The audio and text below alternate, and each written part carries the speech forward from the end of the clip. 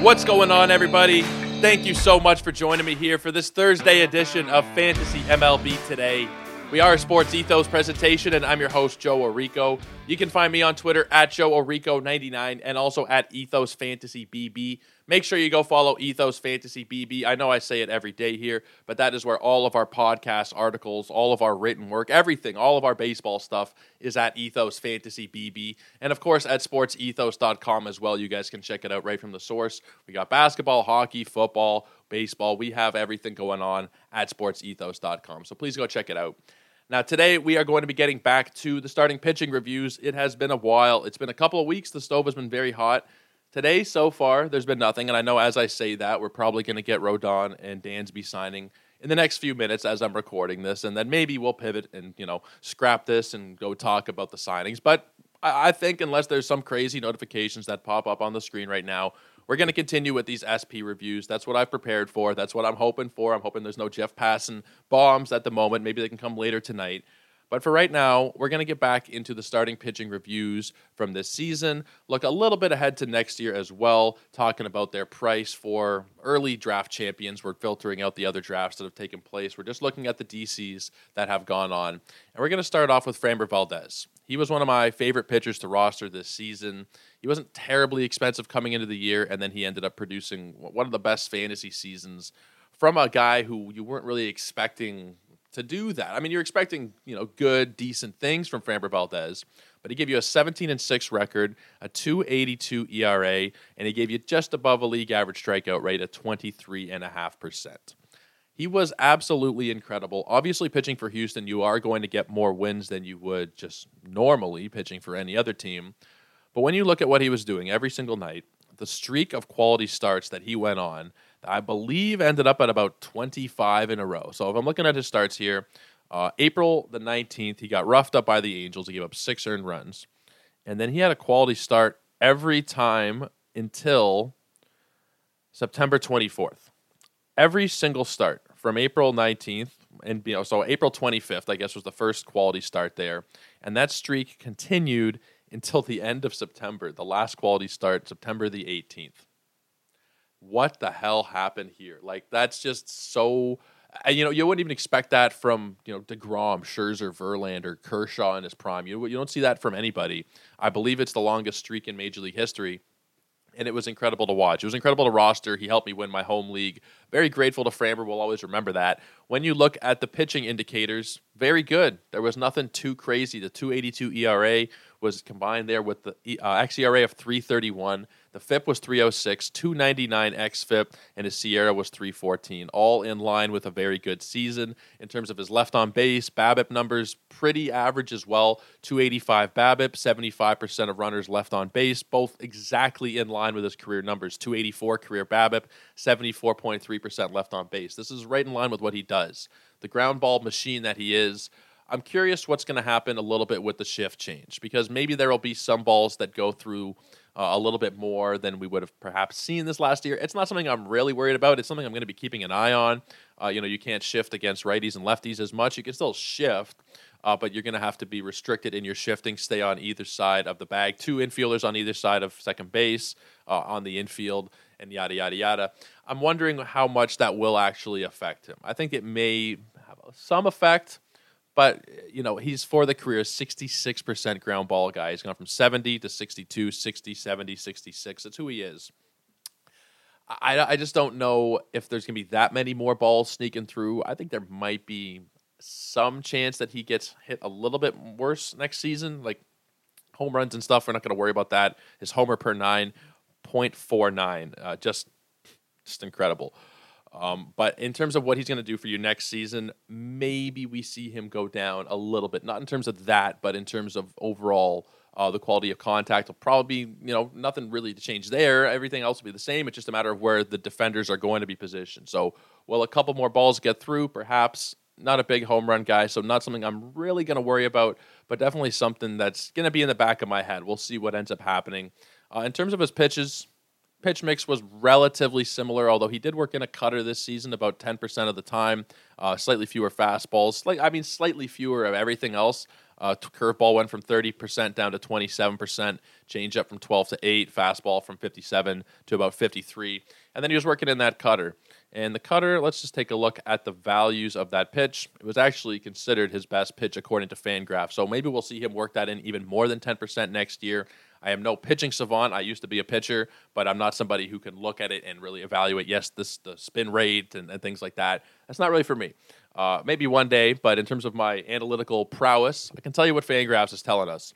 And the changeup was his best pitch, and all of his pitches had a positive value, which is something that he's pretty much always done.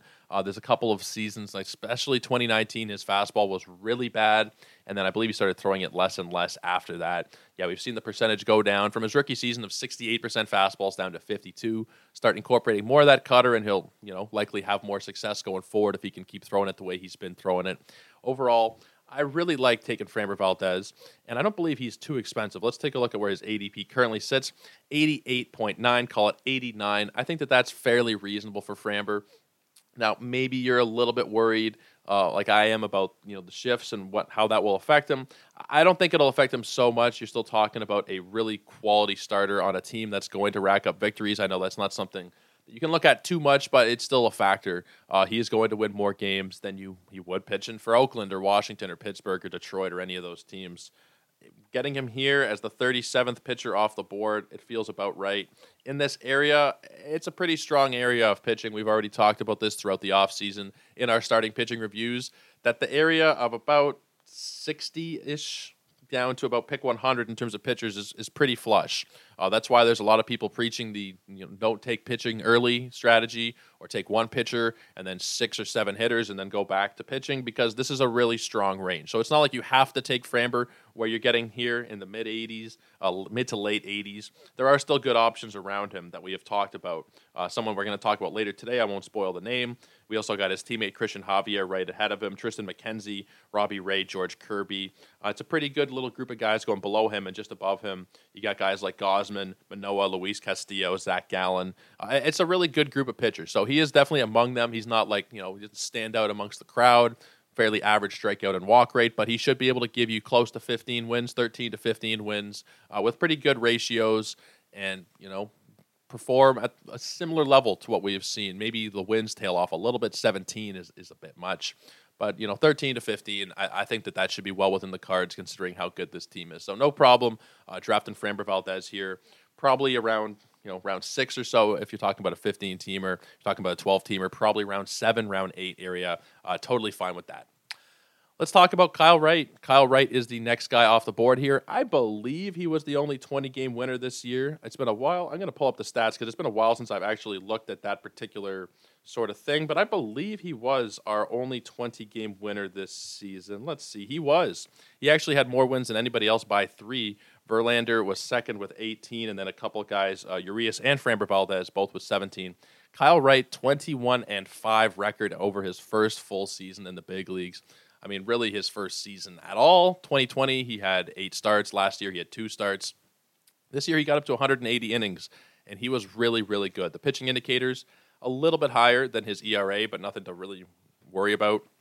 389 xERA, 358 FIP, 330 xFIP, and the Sierra was at 348. No real big concerns there. In terms of strikeouts and walks, fairly similar to Valdez, about league average, slightly above in terms of strikeouts at 23%.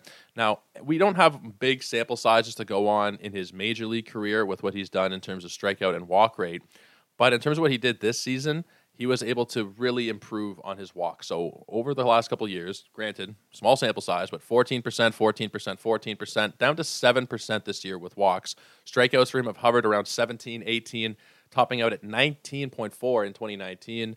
Then, 17 this year, close to 24%. When you look at what he did in the minors, typically he was more of a 20-ish kind of percent guy, close to 20. He did have seasons where he was higher than that. Obviously, lower levels of the minors, it's easier to strike guys out. There were some higher numbers there.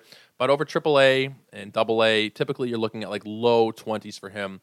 It was good to see him get back to that. Walk rates have also kind of jumped around for him throughout the minors, 7, 8, 9%. He has some worse seasons, obviously, recently, but it's really good to see him have that kind of season at the big league level. It's one thing to get a bunch of wins pitching for a good team because, you're able to go 5 innings and just get by every time or whatever.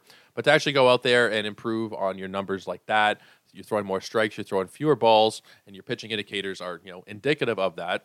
Poorly executed phrase there, but you guys know what I'm talking about. It's really impressive. You're not just seeing a guy who, stumbled his way to 12 wins and we're going to draft him because, he's pitching for a good team. You draft him because, yes, he's pitching for a good team, but also because he's a very good pitcher who made some strides this season. His values on his pitches across the board, pretty good. His fastball, not so great. He did throw it less a bit this season, but he did have some increased velocity. Actually, really across the board, he had some increased velocity. Not like crazy, but, a tick or two here or there. His slider went up a couple ticks. I like Kyle Wright quite a bit. I like what we've seen from him. The team factor is huge for me. I don't think he's like an ace, not yet, but I think the team factor combined with what he's done so far puts him into that kind of, maybe not necessarily ace conversation, but pretty damn close to it. Like, I wouldn't want him as my SP1 necessarily, but I wouldn't hate it. If you really want to drive into the hitting or hitters early strategy and take him as your first pitcher at pick, he's going to pick 109 right now. I wouldn't really recommend it, but I think there's crazier things you could do if you really, really want to take care of hitting in the first 6-7 rounds and build out a really strong lineup. Nothing wrong with taking Kyle Wright here. I'd prefer to have him as my second or third pitcher, but he's really good, and he's going in a range where I really don't mind taking him there. 109, again, it's a good year to wait on pitching a little bit. You don't need to break the bank taking early guys. This range, we were talking about just a slight tick ahead of him in terms of Valdez and his range, like a round. But when you're looking at this range as well, Logan Webb, Kyle Wright, Logan Gilbert, Nestor Cortez, it's a really good range. You don't need to reach on pitching. You can, and I'm going to diversify. I have a few different drafts. Some drafts will go pitching early, some will wait. But there is a huge sweet spot here. That's been a theme throughout all of our SP reviews and look forwards as well, is what you can get for next year at a bit of a relative discount. And considering what he did for you this season, I think this is a relative discount for him. He's not amazing, but he is really good. He pitches for a really good team with a great lineup behind him. And I don't see any problem with, obviously, 21 wins is going to be probably pretty hard to repeat, but 15? I could see 15. Maybe we see that strikeout rate move up, a tick up to 25. Keep the walk rate roughly the same, about 7%. We're going to be cooking with gas, taking Kyle Muller, Jesus. I'm mixing up my Kyles, my former Atlanta Kyles as well. Kyle Wright. Kyle Muller is now a member of the Oakland A's. No, Kyle Wright is somebody that I'm very confident in taking here, and I think you guys should be too once you get to roughly this range. Maybe SP1 is a little bit strong, but overall, very, very happy to take him around here. Next guy up is Zach Wheeler. I'm a big Zach Wheeler guy. I love the volume that he gives you pretty consistently almost every year. Again, we've talked about how that can be a little bit... it's not always indicative of what you're going to do next year. Just because you had a great year this year, you could very easily, in terms of games played, you could very easily have some kind of injury. Just because you play a bunch doesn't mean you're not going to, or I should say, just because you play a bunch in the years prior doesn't mean you're going to play a bunch this season. Excuse the poor phrasing there. Zach Wheeler has always typically been there. Obviously, he did go through Tommy John surgery. I believe it was 2014 he went through it, and then he did miss like a couple of seasons. But he's, aside from that, and even looking at that, he's always been a good pitcher. Take away 2017. Take away the short sample of 2017 when he was first back. Other than that, he has always been a really, really strong pitcher that you can rely upon for fantasy and, of course, for real life, too. His career ERA is 3.42. The indicator is 3.38 for the FIP, 3.60 for the xFIP. He's really, really reliable, and he gets you some strikeouts as well with a very low walk rate. I shouldn't say some strikeouts. 26.7% this year, 29% last year. Very good strikeout numbers coming out of him with an incredibly low walk rate. For the career, 7.4% over these last 3 years, 5.6, 5.4, 5.6. And if you go even farther back, another year, 6.0%. Always keeping runners off of base, relatively speaking. Getting you decent win totals, nothing crazy. Between his time with the Mets and the Phillies, he's usually averaging between 10 and 12 wins per season. It was 12 this year. It was 14 last year. Again, there's not really so much depth I can give you about Zach Wheeler. I think that maybe he might be a touch overdrafted and a touch overrated for fantasy in terms of where he's going. Pick 46.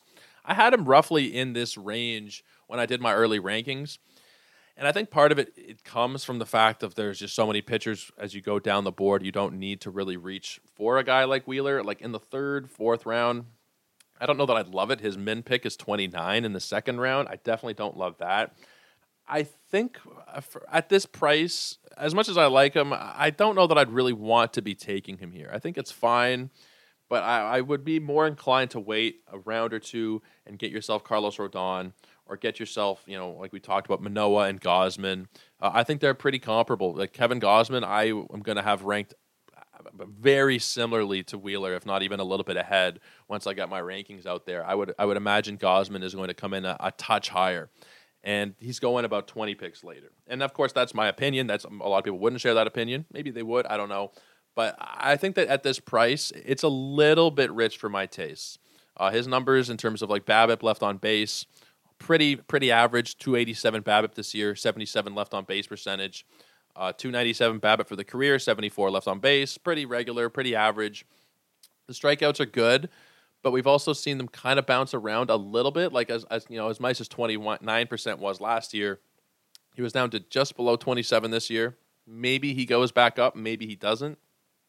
That arm has been surgically repaired. I don't know if that plays a factor here at all. I mean, he was never a huge strikeout guy, even before that, 23, 24. He's been better since, but I don't know the trajectory that we're heading there necessarily after, the short season was 18% and then 29 and 26. Now, you can't really hold that against him. We're talking 11 starts in the short season, but I just don't really have the kind of certainty with Zach Wheeler that I would with some of the guys going around him. So as much as I like him, he's going to be more in the fade category, I think. The more I look at it, 46, it just feels a little bit rich to be taking him end of the third, beginning of the fourth. If he slips a little bit maybe and you can get him somewhere in the mid-50s, around that Rodon, Shane Bieber range, then I'd like it a little bit more. But at cost right now, and that's the average. It's the average draft pick.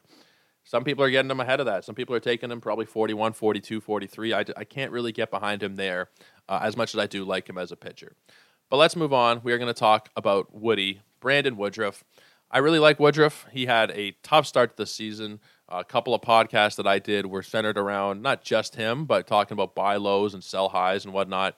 He was a pretty clear buy low at the beginning of the season. His ERA in April, 5.30. In May, it was 4.32. And then the rest of the season, he was really good. The first half ERA overall was 3.93. Second half was 2.38. He really turned his season around. And, he gave you pretty much what you would expect from Brandon Woodruff over the course of the entire season. A 13-4 record, a 3.05 batting average, or next, not a batting average, earned run average. 3.05 earned run average, 3.15 xERA, 3.08 FIP, 3.14 xFIP. It was a really strong season for him, and he actually gave you his highest K per nine that he's ever given you, just shy of his highest strikeout percentage. It was 30.6. He's only walking 6.8% of batters. You got to feel very confident in Brandon Woodruff, even at the price of 31.89. He is just consistent. And yes, he had a couple of bad months to begin the season. That can happen. Overall, of course, is generally correct with a guy who is as talented as Woodruff is. We know how good he is. They're not usually going to be bad for that long. And we saw him turn it around. Some people may be worried going into next year, what if that happens again? If that happens again, then you buy low on him again. Because I don't think that there's any long-term concerns about Woodruff, considering the team, considering everything, considering what he does, his age. I can't see him really doing too much worse than, the projections are pretty conservative. 3.47 ERA. Like that would be like about as bad as you could possibly expect from Brandon Woodruff. We're talking about steamer there, 3.47. I think you're probably looking at low threes with about a 30% strikeout rate, a walk rate, and he's going to win you 12, 13 games again, probably. 10 to 12, 10 to 13 range. That's totally within the acceptable, reasonable outcome for Brandon Woodruff. No problem here. Even though it's a little bit pricey at pick 31, he's going as the sixth starting pitcher off the board, eighth pitcher overall, of course, Edwin Diaz, Emmanuel Clase just ahead of him. I still think I'd like it. Now, not to say that there's not guys below him that I don't like more, But if you're getting to the beginning of the third round and you're taking Woodruff as your SP1 or your SP2, or perhaps, who knows, depending on strategy, maybe your SP3, I'm totally fine with it. I think that it's a good price. Shane McClanahan's going just below him. I might prefer Shane McClanahan. They're literally like exactly the same pretty much for ADP. I might prefer McClanahan, but we're splitting hairs there essentially. I'm totally cool with Woodruff in this range. A couple guys more we are going to talk about here today. One guy who is a teammate of McClanahan, and it's actually Jeffrey Springs. He's somebody I still don't really know exactly how to feel about. I like Jeffrey Springs. I think he's good, but he was also really lucky this season. And we have to look at the left on base percentage, which was 82%. For a lot of the season, it was even higher than that. It was really, and I'm going to pull up the first and second half splits because the first half was just stupid.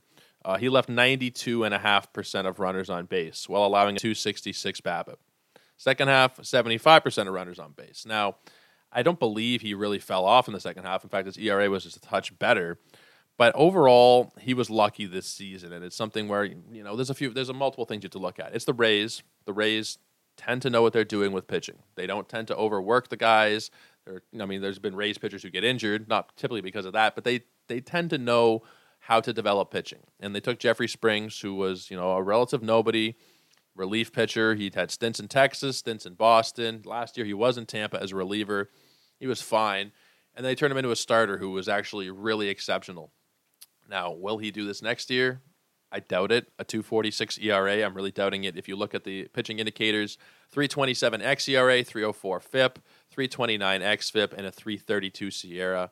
Not like it's bad. Like if he hit those indicators, I think we'd be really happy. But you can't be expecting another elite kind of season from him. Another point is you have to look at the innings. And he wasn't giving you that many innings. It was 135. When you look at what he's done in the minors, it's about what he's topped out at. I believe that is his highest actual pitching total over one season, 135.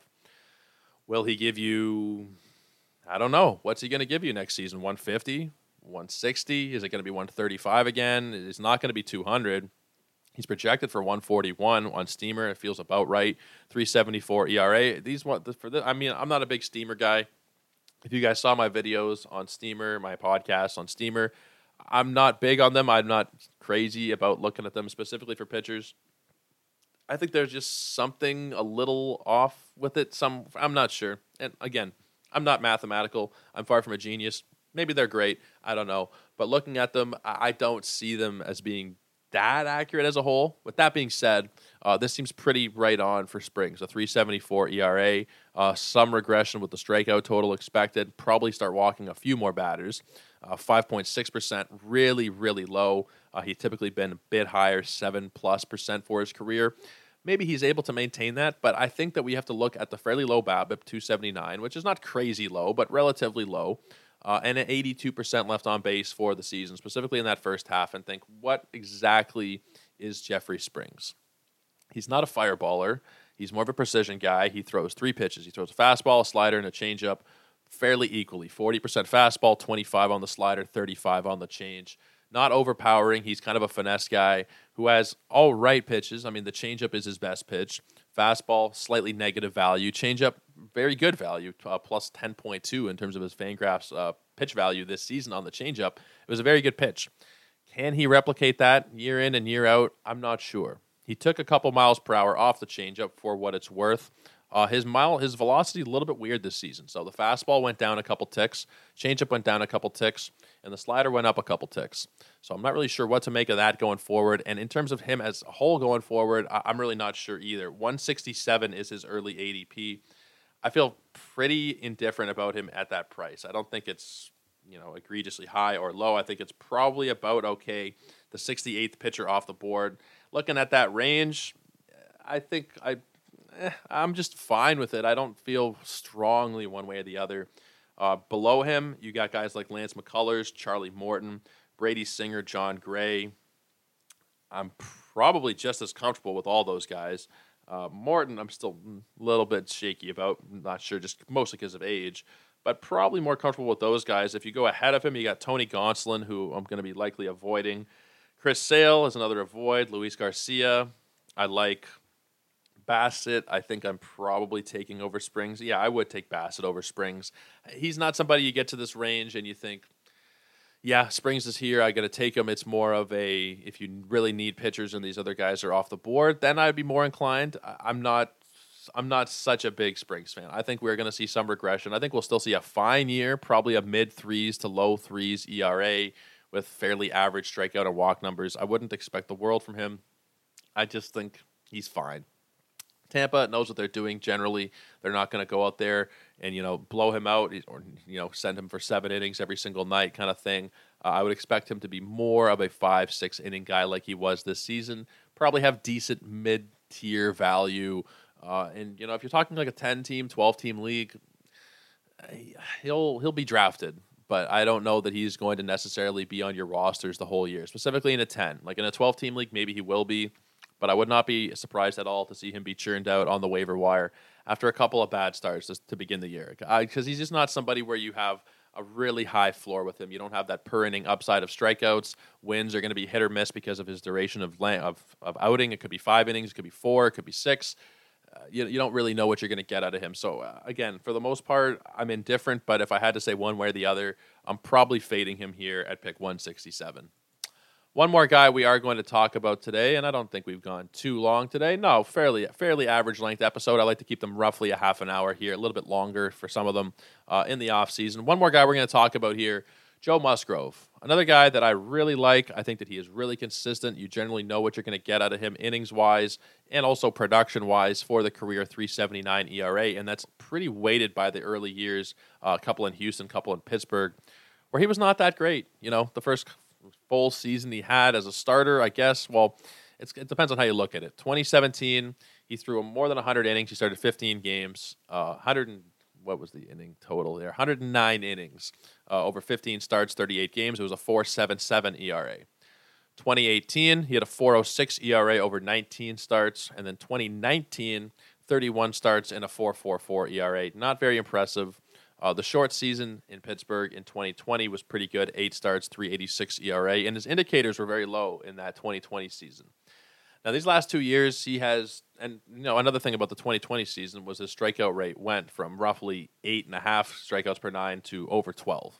In 2020, you can't really look at that as being indicative of much. It was such a short stretch. He started 8 games, he threw 39 innings. But something changed for him that year, and since he's been really good. Last year, 11-9 with a 3.18 ERA. This year, 10-7 with a 2.93 ERA. Strikeouts did go back down a touch. That 33% strikeout rate that he had in 2020. I don't think we're ever going to see that again, but he was at 27% last year, 25% this year, and he has lowered his walk rate over the last 3 seasons from 9.6 to 7.2 down to 5.7%. And those indicators, pretty in line with what he has done, a little bit ahead of him, a little bit above them, I should say, but nothing crazy. The 2.93 ERA, 3.27 xERA, 3.59 FIP, 3.47 xFIP, and his SIERA was 3.45. Nothing crazy, for the career. Those indicators pretty much right in line with what he is able to do. Now, I really like San Diego. I've made no secret about that. Before, the Xander Bogaerts stuff in the offseason, if you guys were listening to these podcasts, at the beginning of the offseason, and in the playoffs, I suppose it was the fantasy offseason, they were my pick to win the World Series for next year. I think that San Diego is going to win the World Series. They are and that was before we had Xander, before we really knew what was going to happen. They had Soto at that point, obviously. But I'm really liking what we're seeing from them so far for next season. The rotation is maybe missing one piece, but their lineup is ridiculous. The bullpen should be really good. And Musgrove is arguably going to be the ace of that staff. Right now, Yu Darvish technically listed as the 1, but between him, Musgrove, and Snell, and also you got Nick Martinez, I really like what we're seeing there. I think Musgrove is a safe draft pick, and I don't think that there is much concern that I have about him taking a step back or whatever. I think that he's a really safe pick, also going in that range. He was the name I didn't want to give away at the beginning of the show when we're talking about Framber. He's going in that same range, pick 78, and I think it makes total sense for him around there. I feel like it's a pretty decent bargain. He's the 31st pitcher off the board. I'm not sure what that is in terms of starters. Probably about 25, I think, maybe. Roughly 25 starters deep is where you're finding Musgrove. And I think that that's correct. Like, I think that that's good value on a guy who, granted, doesn't give you a ton of wins over these last few years, but that's something that could change. I think this team is going to be really, really good. Not something you can really predict that easily, but 12, 13 wins, something like that. You're getting above a league average strikeout rate, but somewhere between 25 and 27, I think, is what you could probably expect out of him. About a 6% walk rate, which should in turn lead to a decent whip over these last couple of seasons. 1.08, 1.08 in both of them. I think you should be able to repeat somewhere at least like around a 1.1 whip. Like we said, good strikeout numbers, decent wins, good team around him. Everything for me looks to be pretty okay in taking Joe Musgrove around pick 78. I think that that's a really good bargain. It's honestly terribly disappointing to look at his page and just to be reminded that he was drafted by the Blue Jays. That is something that I don't really remember. I don't think he ever pitched for us. He never actually pitched for the Jays. We drafted him, and then God help us, I don't know what we did. What did the Jays do? He committed to play baseball for San Diego State. He signed with the Blue Jays. Oh, you know what? He was part of the J.A. Happ trade from 10 years ago, from 2012, more than 10 years ago now, summer of 2012. He was traded with Francisco Cordero and Ben Francisco. Minor league prospect Asher Wojciechowski, I believe it's a Polish name. I'm going to butcher that one. Apologies. David Rollins and Carlos Perez, and a player to be named later. Blue Jays got J. Happ, Brandon Lyon, and David Carpenter. Well, J.A. Happ had some good seasons in Toronto. I mean, he had a 20-win season. He was, a very good pitcher, a couple of different stints in Toronto. He was an all-star. He won a World Series, not with us, obviously. Good pitcher. Very disappointing to see that we had Joe Musgrove, though. It's not something that's, Noah Syndergaard is always like, yeah, Blue Jays drafted him. He was a Blue Jay. I don't think we really talk about it as much with Joe Musgrove. And I know a lot of you guys listening couldn't give a shit about the Blue Jays any more than any other team. But I am from Toronto. I'm a little bit of a homer, as you guys are probably well aware of at this point. So that one does sting a little bit. But overall, Musgrove, for me, very confident taking him in that same range of pitchers that we've talked about. That's kind of the sweet spot for this year, between about pick 60 and pick 100. That's where he's going, or that's where these guys are going. He's at 78, and I think any of them really make really good choices here if you want to wait on pitching a little bit. But guys, that will do it for us. 4 starting pitcher shows down. I really appreciate you guys continuing to check out the pod and bearing with me as we had all this hot stove news these last couple of weeks. It might heat up again a little bit, but most of the players have signed now, most of the important ones anyway. There'll be some news trickling in. We'll do shows when Rodon and Swansby, Jesus, I can't find my words. When Carlos Rodon and Dansby Swanson sign, we will, of course, dedicate a pod to that, depending on how far apart they are. We will talk about that, but we are going to continue here with SP reviews, leading up into relief pitcher reviews. Of course, I'm going to be joined by Greg Jewett at some point. We're still figuring out a time and date, likely closer to the new year, if not in the new year. But we have a few episodes left still dedicated to pitching. If you guys are into pitching, I hope you guys will check them out. Check out the previous episodes we've done as well. We've gone over every single position in fantasy, going back, I think we started right when the season ended.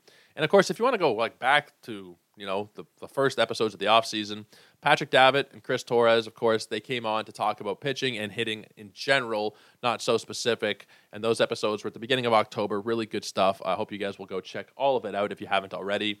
You can find me on Twitter at JoeOrrico99, JoeOrrico99, and Ethos Fantasy BB. That is where all of our stuff is posted out from, podcasts, articles, all the written work that we do, everything baseball-wise.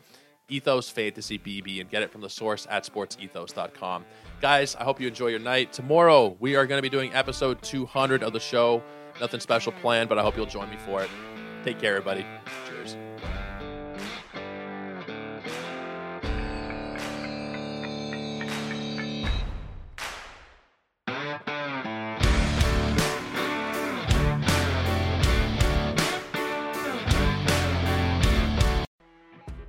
You know when you're listening to a true crime story that has an unbelievable plot twist that makes you stop in your tracks? That's what our podcast, People Are the Worst, brings you with each episode. I'm Rachel. And I'm Rebecca. We're identical twins who love true crime cases that make you say, didn't see that coming, and we hate the people responsible for them. Listen to People Are the Worst now on Apple, Spotify, or wherever you get your podcasts.